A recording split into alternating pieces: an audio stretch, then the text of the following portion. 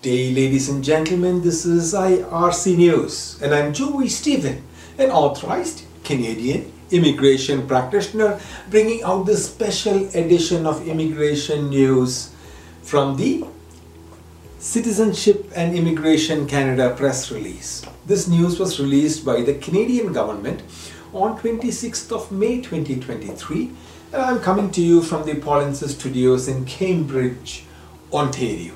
Today is the 1st of June 2023.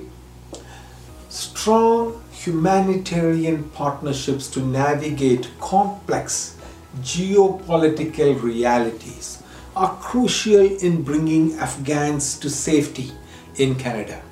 The Government of Canada continues to work with like-minded countries, partners in the region, and non-governmental agencies or organizations to facilitate the safe movement of Afghans destined for Canada.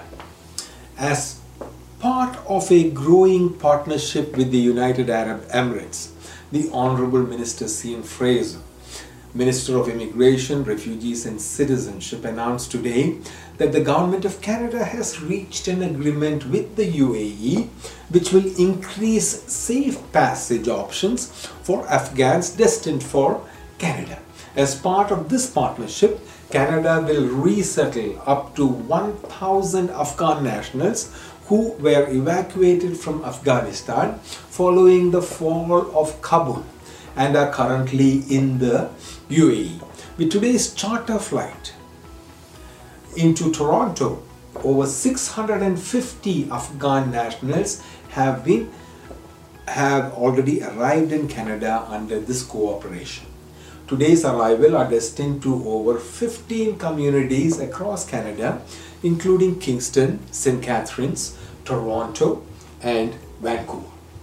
If you need assistance to participate in provincial or federal programs or assistance after selection, please contact us myar.me/contact us. Good luck.